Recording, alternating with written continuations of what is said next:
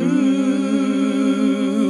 what would we do, baby, without us? Sha-la-la. Hello and welcome to another very special episode of Alex P. Keaton is My Friend.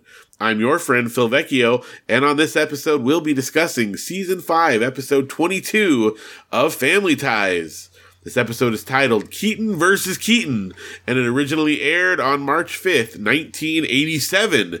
And with me as always to discuss this episode is my very special co-host, Keith. Phil, how are you? I am good. How are you doing? Good. You know what the funny thing is, I read the titles, I double check to make sure that, I'm going to watch the same episode that you should be watching and that, we're on the same page. And I never think about, Kramer versus Kramer was the big movie probably during 1987. Yep. That's absolutely the reference there, Keaton versus Keaton. Not until you said it. Most of their episodes, if you go back and look, most of the titles are a clever little play on some other title or lyric or, television show or movie or book or whatever. Oh, interesting. Okay. Like the last episode was Band on the Run, which is Beatles. Oh, okay. Anyway, they're all some kind of clever. Well, yes, Kramer versus Kramer. I'm certain that is the reference here. I didn't realize that movie was from 1979. The weird part, the reason that I'm so familiar with that movie, and I did know it was pretty old, is that I read about it in Mad Magazine. That's my... That was your touch point. That was. I just got a bunch of old Mad magazines when I was a kid and then eventually subscribed to it myself in the late 80s. So how funny. About Kramer versus Kramer. I don't know that I've ever seen that movie, to be honest with you. I don't either, but it's enough pop culture that I know that they're fighting over, I think it's like a custody battle during a divorce thing, if I remember correctly. Yeah. I think. That makes sense because they have the same last name. Yeah, it tells the story of a couple's divorce, its impact on their young son, and the subsequent evolution of their relationship and views on parenting. Dustin Hoffman. Yep. And Meryl Streep. Yep, Meryl Streep. Which that's not going to be the only time we talk about Meryl Streep tonight. No, it's not. We got some Meryl references. Yes, we do. I forget how long she's been an actress. And good old Dustin Hoffman, this is the third time I've talked to Dustin Hoffman today. Really? Yeah. What other references to Dustin Hoffman today? So I listened to another podcast when ours isn't up, and it's called Smartless. It's the one with Will Arnett and Jason Bateman and Sean Hayes. Yeah. And they have Natalie Portman as the guest this week. And so Natalie Portman and Jason Bateman, not Justin Bateman. That's almost his sister. Jason Bateman, we were in the Mr. Megorium movie together, The Wonder Emporium. Okay. And Dustin Hoffman was in that. So that was the first one. And then Heidi and I were talking about that. And so then we started talking about Dustin Hoffman in Tootsie, I think. That's what she had said. And I had never seen that movie. And so she was telling me about it and some story that, revolved around when she saw it and the time frame. And now Dustin Hoffman today. Right now, Dustin Hoffman. He's great. He's a good actor. Dick Tracy, that's a great little cameo. Do you remember him in that? I never saw Dick Tracy. What? Seriously? Yeah, I never saw it. Oh my gosh, that's a great comic book movie. It's really good and really weird. And they went through all the trouble of getting Dustin Hoffman to be a cameo character in it. He plays a character named Mumbles, who just mumbles all his lines and you can't understand anything he says. Yeah. And he's got a really big face and Yeah, all the bad guys are they make him comic book accurate. They're of course very exaggerated in the comics. So they give him all these crazy hairstyles and makeup and stuff to match what they look like in the comics. It's pretty great. Yeah, that's kind of cool. Anyway. And we've already gone on a tangent. Well, that's one of the things that we're great at on the show. The other is talking about Family Ties, of course. We did mention recently that we're going to do a special episode about Tina Yothers' album, her music career from back in the day. We're going to do that. I think we're going to try to do it next week. I have to do a little more research and preparation, and we were gone this last week in Texas, so I did not get a chance to do all that stuff. So yeah, that totally works out. I can't wait because I really enjoyed one of the songs that you played, and I think you had mentioned the other song, Girly Girl or something like that. Girly Girly, I believe it's called. Girly, that's it. And you had mentioned some thoughts on that one, so I can't wait to kind of hear it and see what I think. I'm waiting. I'm going in blind when we do this. And we will be listening to it on vinyl, of course, because that's how it was meant to be heard. Yes, definitely. You kind of have to. Yeah. It's a good thing you have a record player because I don't. I do, and it's ready to go. Probably is streaming, I'm sure, or on YouTube or something. But yeah. We got to have the warmth of the vinyl, the pops, and the possible skips. You never know. It's always a gamble. Well, I can't wait. Sha-la-la-la. This episode was pretty fantastic. I really like this episode. It's a good one. Curious to hear your thoughts. Well, and we get Nick. Or do we get Rick? Rick. Oh, I'm so excited for this. We'll let's jump into it and we'll address that in a little bit here. All right. Well, we open in the kitchen. I almost said in the Keaton kitchen, but I was trying to blend both of those words together. The kitchen with Rick and Andy, or Nick and Andy. I don't know. I guess we're going to find out in a little bit. And they're coloring, and it turns out that they're coloring a Republican coloring book. And that's when Heidi tells me, I didn't realize when I watched the show as a kid how political it really was. So we talked about Mallory is kind of like a yuppie. She's in the consumer kind of a thing. And Alex obviously is a Republican, and the parents being hippies. I mean, talk about a dynamic between all of them, all the different groups. And then you have poor Tina the Others is just the young kid, and she's kind of like on the Mallory side, but not 100%. So kind of a crazy show to get made in 1987 still. It is. They definitely, if you remember correctly, first season really played up that dynamic of the left versus the right. And now it more just sporadically shows up. I would say it's not as much of the focus, but it was heavily featured early on. That was kind of the pitch of the show. So Nick and Andy are talking about coloring, and they're talking about, oh yeah, you can use purple, make purple hair, and that's when Alex drew the line, and he's like, there's no normal people that have purple hair. And Nick goes, well, besides you Keatons, everybody I know has purple hair. Alex is like, yeah, like I said, normal people. Exactly. So at that point, Nick's going to take Andy upstairs and put him to bed because he has to make his exit. And Mallory starts talking about how everybody's got auras and everybody's got colors. And then she's like, oh, Dad is this and Jen is that. And she's like, and Alex? Well, you don't have a color. So apparently maybe Republicans don't have color, or just him. I don't know. Just Alex. You'd think his color would be green because, he loves money so much. Oh, that's right. Yeah. But nope, not so much. I loved his scoffing at her whole aura thing. He was just really, really right on in that whole scene. Oh, yeah. I mean, I expected her to start talking about signs and stuff, Virgo and Capricorn and all that, and him to really start mocking her for that too. Jen walks over at that point, and she's talking about how it's really cool that the parents go out to a movie and, dinner, and they just get a chance to kind of spend some time together and just be in love. And they walk in, and of course they're arguing about the movie that they just saw, and that movie is Out of Africa, which is another Meryl Streep movie. That's right, with Robert Redford. But yeah, so Out of Africa actually came out in 1985, so they were 2 years behind, when they saw it in 1987. But movies were in the theater much longer back then. That's true. That is true. I forget about that because there wasn't, 10 million movies like we have nowadays. And they didn't come out, rentals were happening at that point, but it was still a relatively newer thing. That's true. Be kind, rewind, that's not even a thing anymore. Is there any DVD places available where you can rent movies anymore besides a Redbox? There are sporadically around. A lot of big cities have one here and there, but it's more like a boutique kind of thing. I don't think there's any major ones. Dang, that whole thing is so crazy to me now that it's gone and came and went pretty quick. Well, Elise loved the movie Out of Africa. Steven hated it. And, so they kind of had a discussion about the movies that they did love. And at the end of their list, they said E.T. And then each one said, phone home. Phone home. And then they kissed.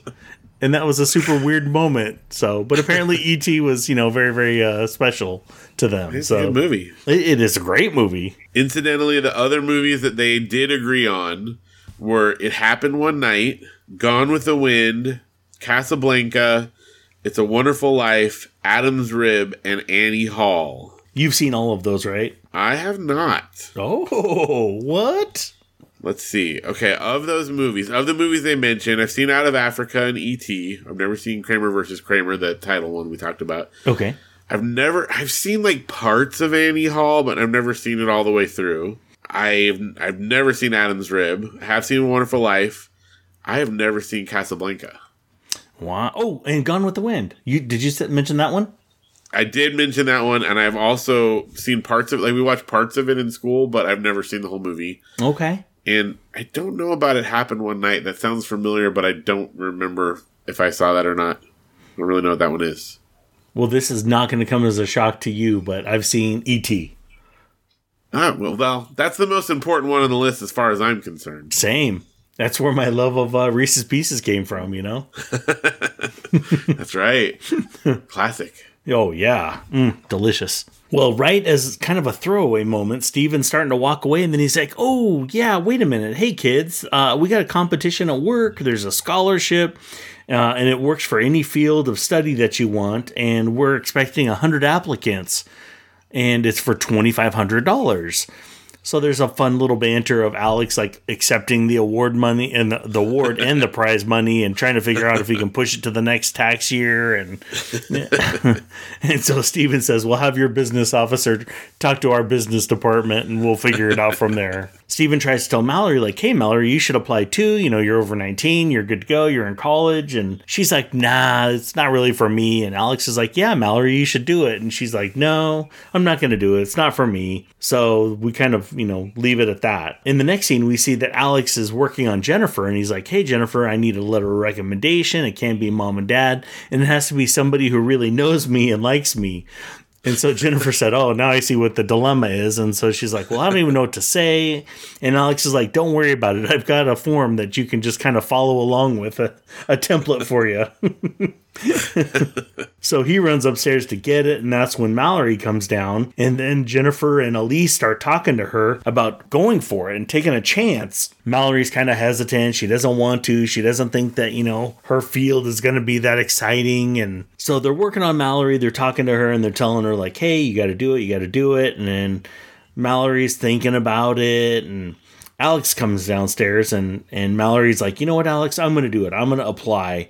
And he just walks away laughing. So I think that kind of is what cemented like her desire to really do it. Then at that point, she's not going to just take his laughter and let it go. The next scene we see, Alex is walking in the kitchen and he asks where Mallory is. And the family says, oh, she's upstairs working on her project. And Alex kind of mocks her a little bit and makes fun of her. And he says, now that she's in the competition, we're not family anymore. And now we're rivals. And Elise goes, oh, so like every day? And I was like, yeah, that's brothers and sisters. So Mallory comes down and she starts showing Jen some of her ideas, and she's talking about a business line of clothing for women.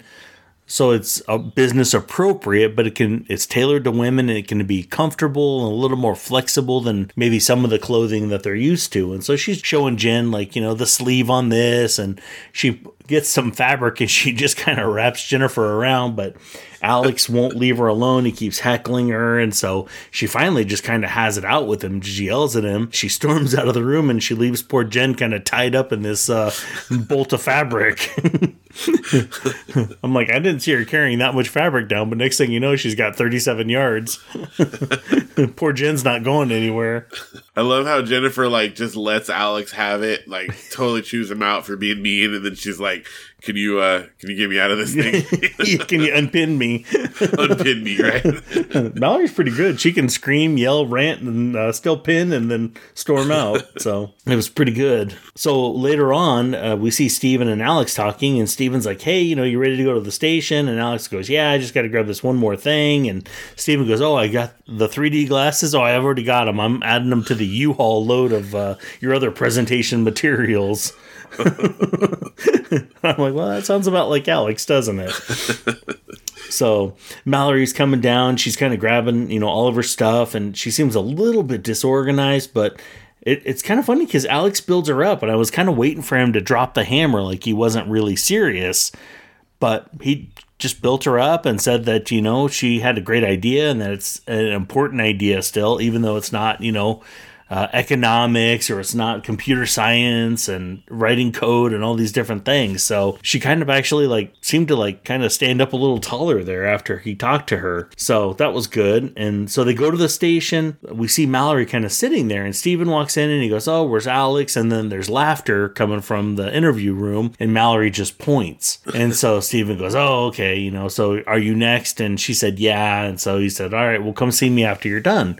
So he walks out, and you can see her kind of nervous, and there's more laughter. And then Alex walks out, and he's just like, "Oh, stop it," because he's reading like the things that he needed to say, as he accepted the award, and during the interview, and "Oh, thank you," and "Oh, please stop." So Mallory's a little rattled, but that's okay. She gets up, she goes inside, and we actually get to see her kind of give her presentation. We see that it starts off a little bit shaky, but she kind of makes a couple of connections right off the bat. And next thing you know, we see that she's giving her presentation. She's talking about fabrics and how comfortable material and color material can actually make you feel like, you're still a vital part of the workforce, but you're just a little more comfortable. You're more flexible. You're in the next generation of work. So she ends up kind of doing really well, and so she feels pretty pumped.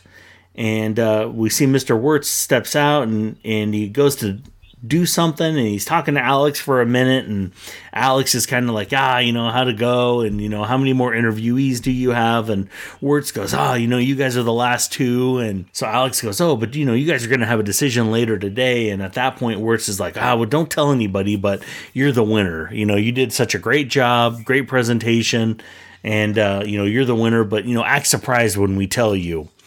And so Alex is like, "Oh, that's great." And he goes like, "How'd Mallory do?" And Wirtz is like, "Well, honestly, she was number 2. She did a fantastic job, and we were really proud. And, it was a really good presentation." And, he's saying all this as he's wearing like a pink or a corally color, piece of fabric wrapped around him. And it's got pins on the top, and it's kind of funny. And so Alex just stops, and, Wirtz walks away, and he's just, you can see the wheels are turning there. Well, pretty soon Mallory's coming out, and she's like, "Alex, I did such a good job. I was really proud, and I kind of surprised myself." And, she was pretty pumped. And Alex, you can still see, is continuing to let the wheels spin. And so Mallory says, "Oh, I'm going to go tell Dad. I'll be back." And so everybody, the interview panel is walking out, and Alex catches Mr. Wirtz, and he's like, "Hey, I think I'm going to withdraw from the competition." And Wirtz goes, "Well, Alex, you know what that means?"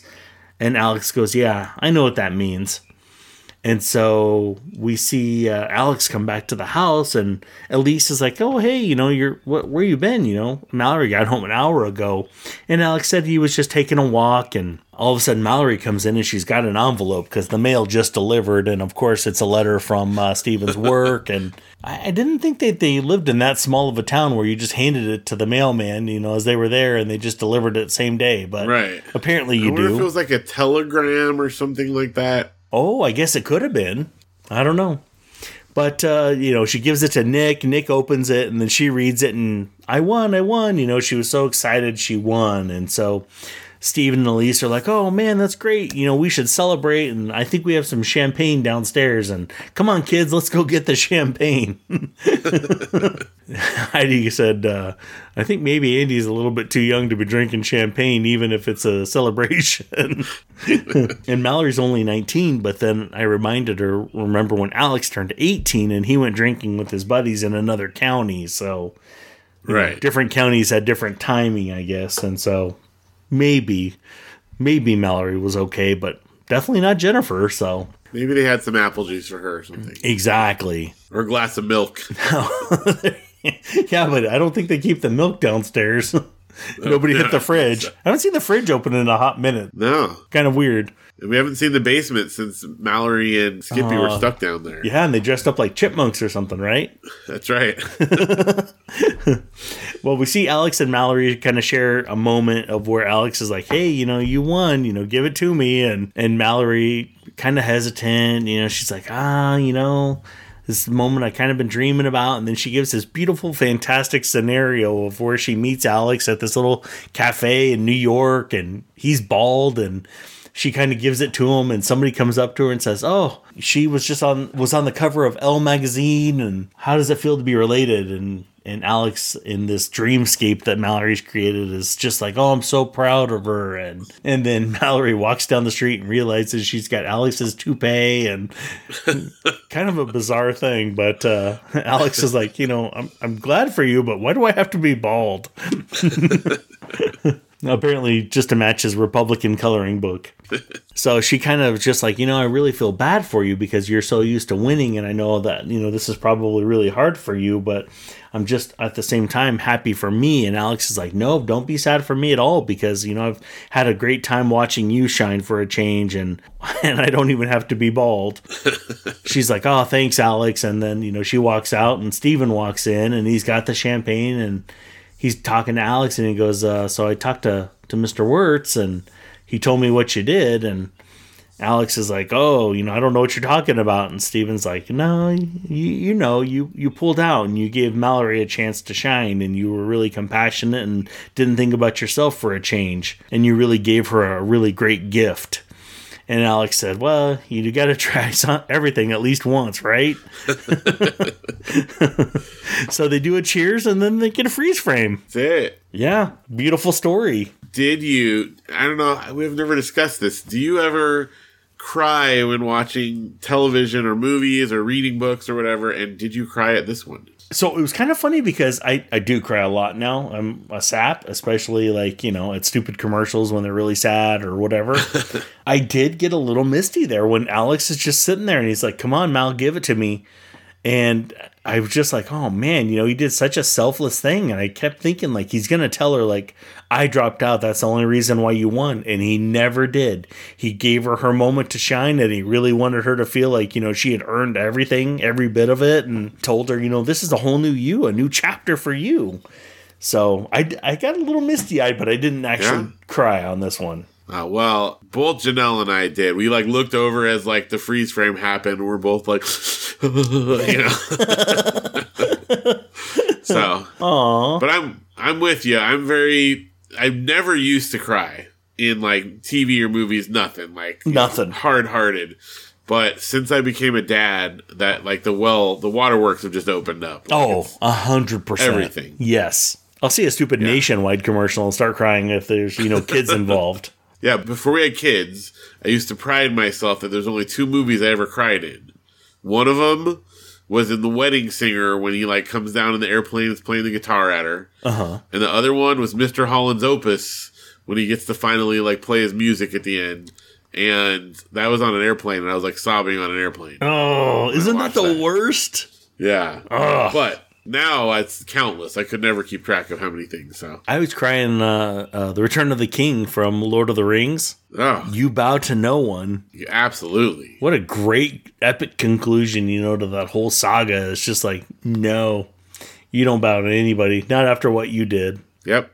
Every time. So this was one of them. This might not have been quite up there with Return of the King, but it was seeing Alex have this change of heart and actually grow throughout the episode, where at first he kind of shows some respect for her, that her work is really good and genuinely a good idea, and then seeing how well she did in the presentation, even though she had to follow his performance, and then seeing how proud she was, and yet she was compassionate and didn't even really gloat, and then seeing him not give it up, like you said, not tell her that he let her win, but actually let her have the moment.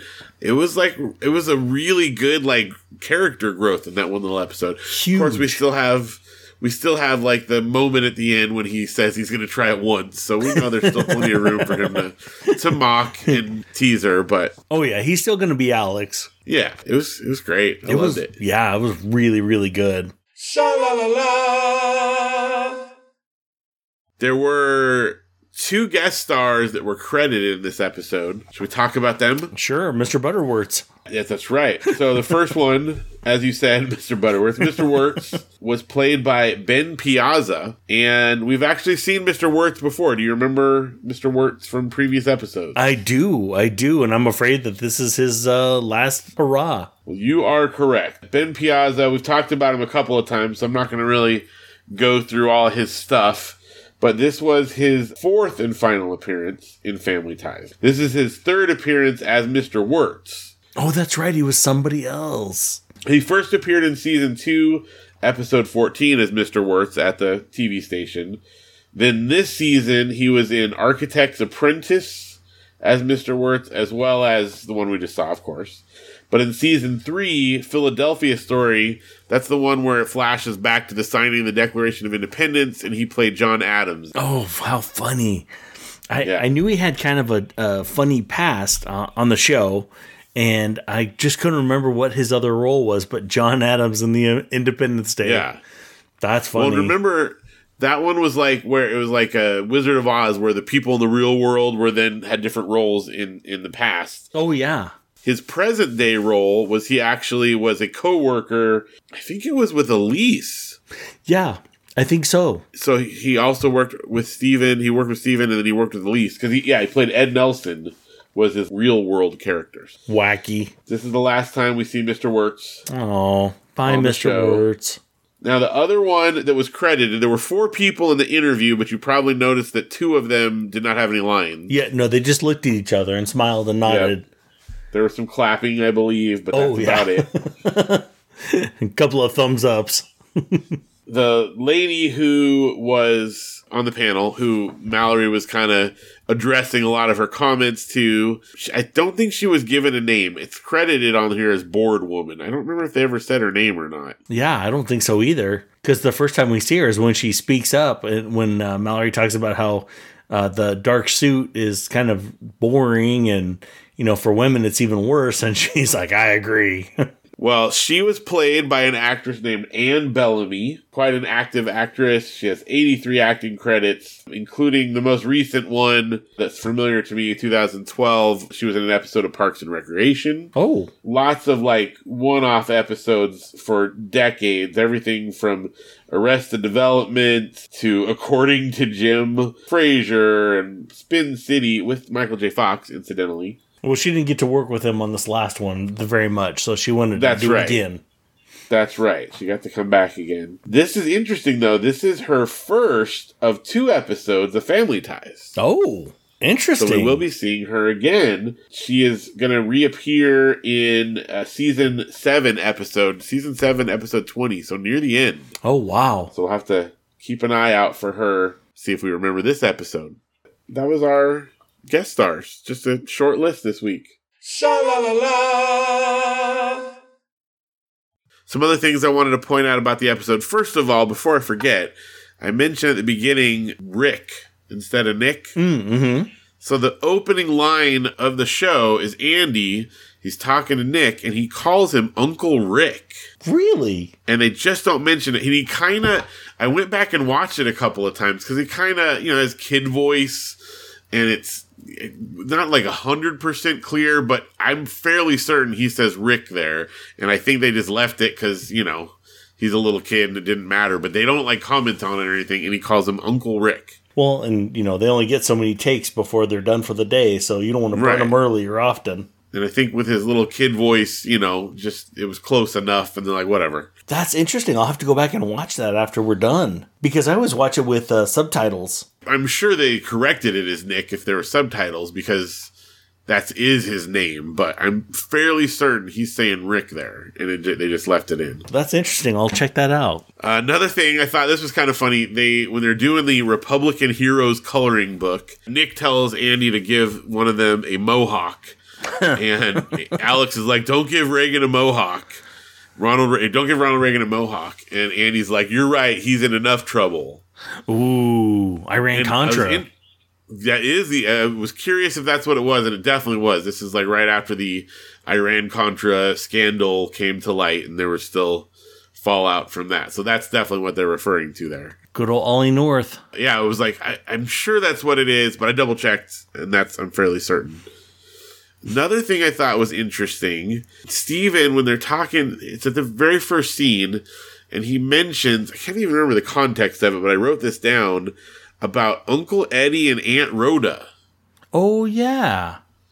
And I don't remember an Uncle Eddie and Aunt Rhoda. I feel like that's a family member that we haven't heard mentioned before. No, but I think they had gone to Africa, and that was enough for Steven or something. And that's right. It was they were showing their slideshow. It could have been a great aunt, like hit Steven's aunt and uncle or something like that. You know, that would probably make sense. And you always put down Aunt Rhoda. Their little fight was funny. I think Steven, did not like Meryl Streep also. No, I didn't get the feeling that he thought her performance was great. I have had mixed feelings about Meryl Streep over the years, although I've warmed to her a lot in recent times.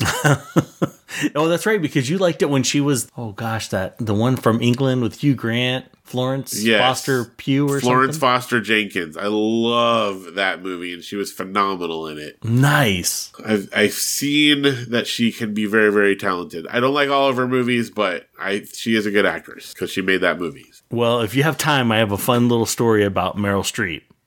Okay, let's hear it. So me and my two brothers, I'm the oldest of there's four of us now, but it was before my sister was born. And my mom had gone to a movie. And one of the previews was for Postcards on the Edge or something, and that's a Meryl Streep film. Well, I don't know if you remember, but in the trailer, she's like holding on to the side of the building kind of a thing, and she's talking and like she's hanging out of a window kind of a concept. Obviously, right, I do remember that. Okay, so it's like the Batman concept, though, where she's really not, hanging from the window. And so at one point, she kind of like does a weird shrug, and so she lets go of the window. And I remember my youngest brother, he was probably 4 or 5, and he was like, "Oh my gosh, she must be glued to the wall." And he screams this in the movie theater, and everybody started dying. I don't know what the movie was that we were there to see, but I'll remember that.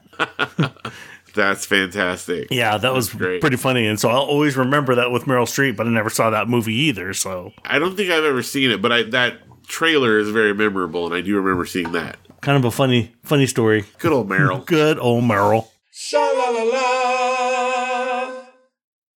Okay, another thing I thought was interesting was they talked about this scholarship, the whole way this thing worked. I think it was confusing because it was the station, the TV station that Steven works for, that he manages, is giving out a scholarship to, and the people who are eligible are college-age children of the employees of the station.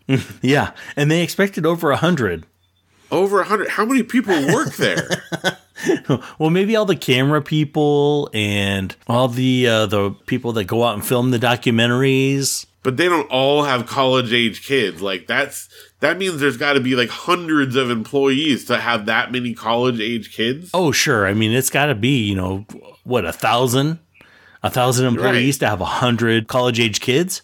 At least. So, I mean, I feel like what we've seen in that station, there's not as many people working there as would be required for that many kids. I feel like they might not only have 100 people employed there in the first place. Right, exactly. I mean, I think we've only seen about 5. So, and Gus wasn't in this episode. So. No, we miss Gus. I know. So maybe it was tied to other stations. I suppose so, but they specifically said it was the WKS scholarship, which is their station. And then the board members, I guess that kind of makes sense that the board members would be the ones to do the judging, but that means that they're not part of the people that have kids there, so you can't even count Mr. Wirtz as one that potentially has a college-age child. So, I mean, I guess the cameraman just has a lot of kids that are all college age. Yeah. He had 19 kids and counting, all college age. And they all applied. Yeah, good catch. Or maybe Alex and Mallory were literally the only 2 contestants. 1 and 2. Yeah. And he said, "Oh, is there anyone else? No, you're the last 2, but they also might have been the first 2. Yeah. Oh. Alex's whole presentation and application was great. His 3D glasses, and they somehow made a dollar bill come at them in 3D. Oh yeah. And when Jennifer was looking at his application and his letter of recommendation, it said on there that his career goal was world domination. Oh, that's my boy. World domination. Sha-la-la-la. Okay, one other interesting reference that they made that I don't know if you are familiar with this or if our listeners are, but at the end, Alex is encouraging Mallory, and he tells her to reach for the brass ring. Are you familiar with that phrase? Yeah, so I've heard about the brass ring before, and I even heard about why and how, but I can't remember why now. So it's a phrase that comes from an old carousel like merry-go-round carousel. And what they have is like there's a little kind of like a dispenser that has a bunch of brass rings loaded in it. And it's like on the outside edge of it. So as you're going around on your horse and it's going up and down, you kind of lean out, hold onto the pole, and grab for this little tiny brass ring. I mean, it's like a little bigger than like a ring that would go on your finger, right? And you kind of reach out and grab it. And if you can successfully grab it, there's a couple different ways. We've actually been on some that are still intact with the brass rings. There's usually some like kind of target you've got to throw it at, whether it's like on the inside, in the middle of the thing, or sometimes it's like on the outside wall that's in that building that's housing the carousel, and you take it and throw the ring and hit a target or get it into a little hole, and if you successfully do that, you win another ride on the carousel. Oh, okay. It goes way, way back. I mean, this is back from like the late 1800s. That was back when they used to have to actually push the carousel around. They would just have people do that. Right, yeah. Just run alongside of it. So we actually just recently, I think you mentioned that we went to Castle Park here in California in Riverside. Oh, yeah. And they have an old carousel. I think it was built in like 1907, and some of the like characters on it were actually carved in 1905. So pretty old one. They don't have the rings anymore, but they have like the stuff that was there for the rings is intact, but they don't actually do the rings anymore. So, oh, nice. Kind of cool to see, though. Yeah, that is cool. But in Spokane, Washington, we went to the grounds where the World's Fair was held there, and there's still some remnants of it, including an old carousel, and that one has brass rings. And if you get them in the Target, you get a free ride. So that still, at least as of a few years ago, was intact. So I bet the kids that run the old carousel ride there at Castle Park are super excited, number one. They probably love the history and, enjoy that something was carved in 1905. And probably the third, want to really convey that information to the people that are there. Definitely. Well, there's a nice informational sign there in case they don't feel as enthusiastic as you might think.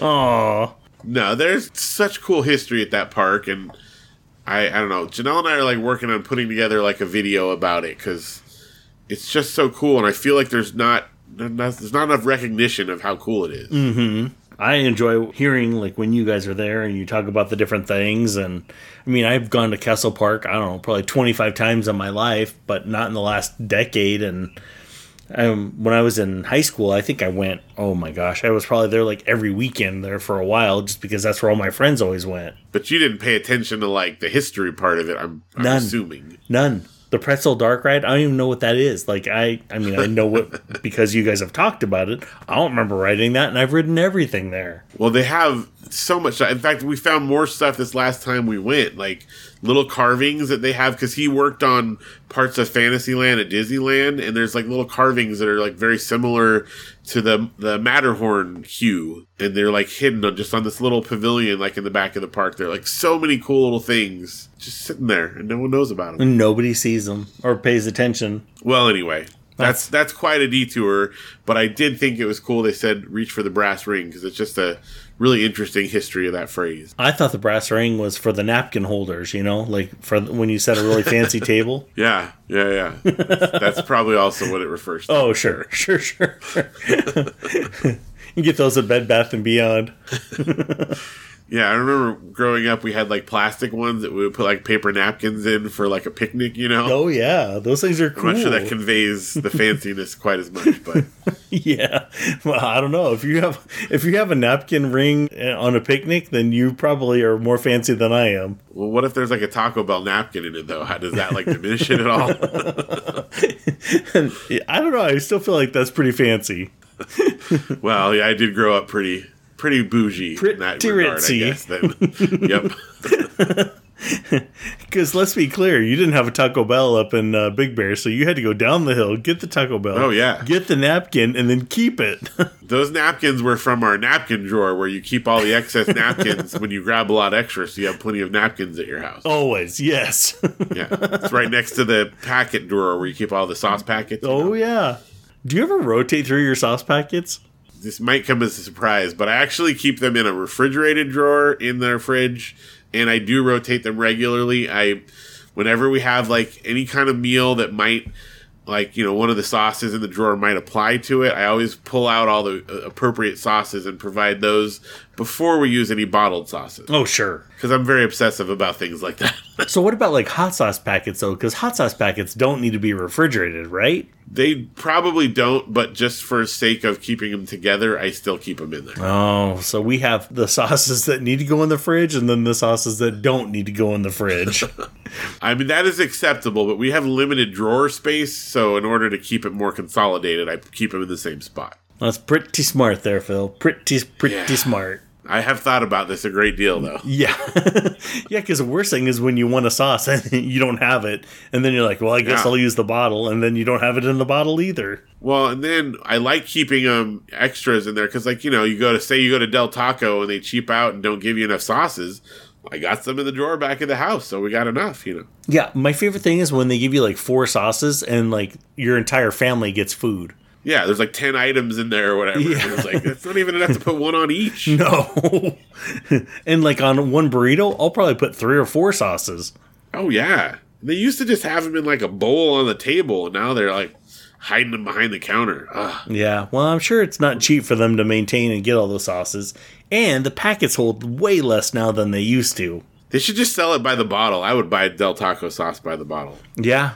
I think that's probably one of the only ones that don't, because, I mean, Chick-fil-A has all their sauces available, Taco Bell. We've gotten all of those. Baker's actually doesn't have theirs available in a bottle that I found either. Oh, I love the Baker sauce. Are you the spicy ketchup guy? Sometimes. Okay. Not because I can't handle the heat, but it's got a very like strong flavor and it can kind of overpower stuff. Yeah, I don't love it. It's an occasional thing. I'm a curl your tongue guy. Is that like the green sauce? Yeah, the green one, yeah.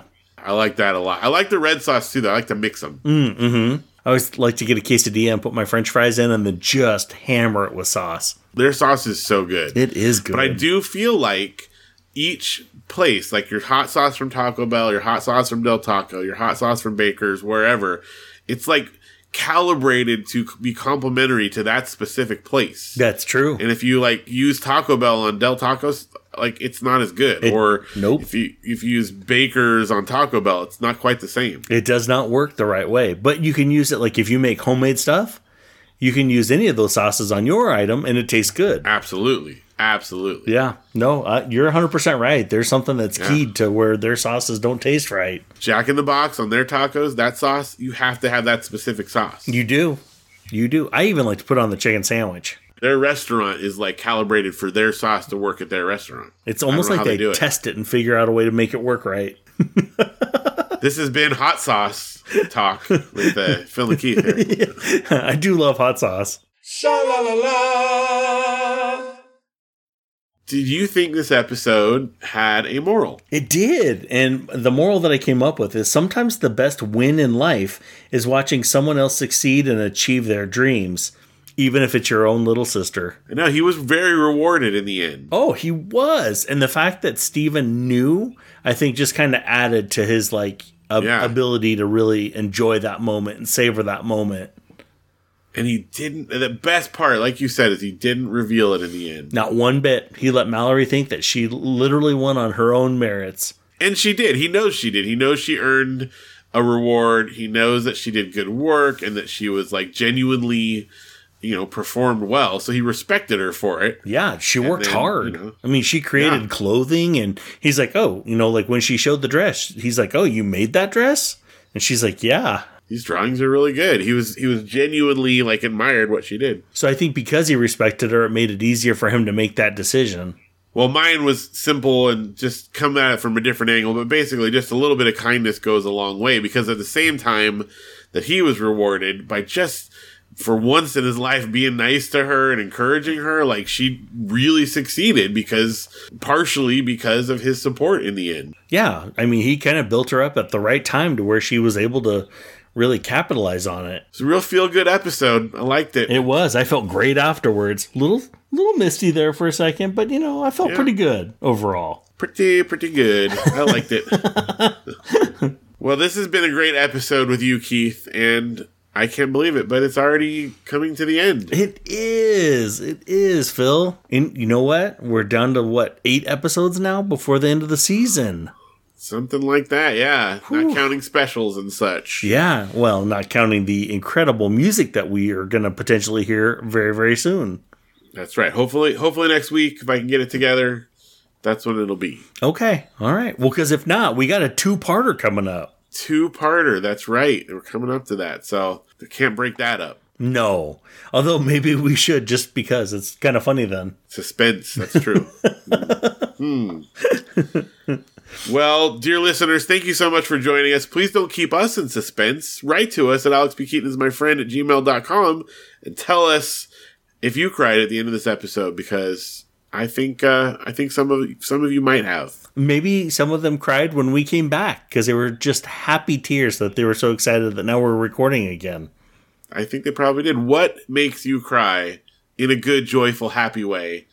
Let us know. Write to us. The naked chicken chalupa being brought back from Taco Bell. That's tear-worthy. It's been years since the last time they brought it back. I'm ready. Well, Keith, if someone wanted to find us elsewhere, where else could they find us on the internet and around? Well, they can find you at Phil Vecchio. At my house. Maybe. No, they can find us on Facebook, and we have a really cool group. It is called a Group for the Friends of the Alex P. Keaton is My Friend podcast. Yes, you nailed it. Yes. All right, that's 2 times now this year. It's the second time. But that's definitely on Facebook. You should find that group and interact with us and tell us what you think. I love it. Me too. And I love doing this podcast. Thank you, Keith, so much for being an excellent co-host, as always. Well, thank you for having me. It is a pleasure. Thank you again, everyone, for listening, and we'll see you next time on another very special episode of Alex P. Keaton is My Friend. What would we do, baby, without us?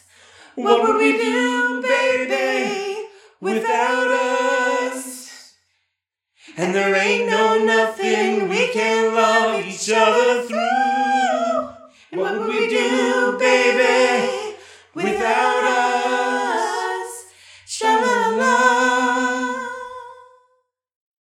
I take a drink of my delicious black razzleberry sparkling water. Razzleberry? Yeah, it's a LaCroix, it looks like. Oh, ooh, fancy. So, pretty good indeed.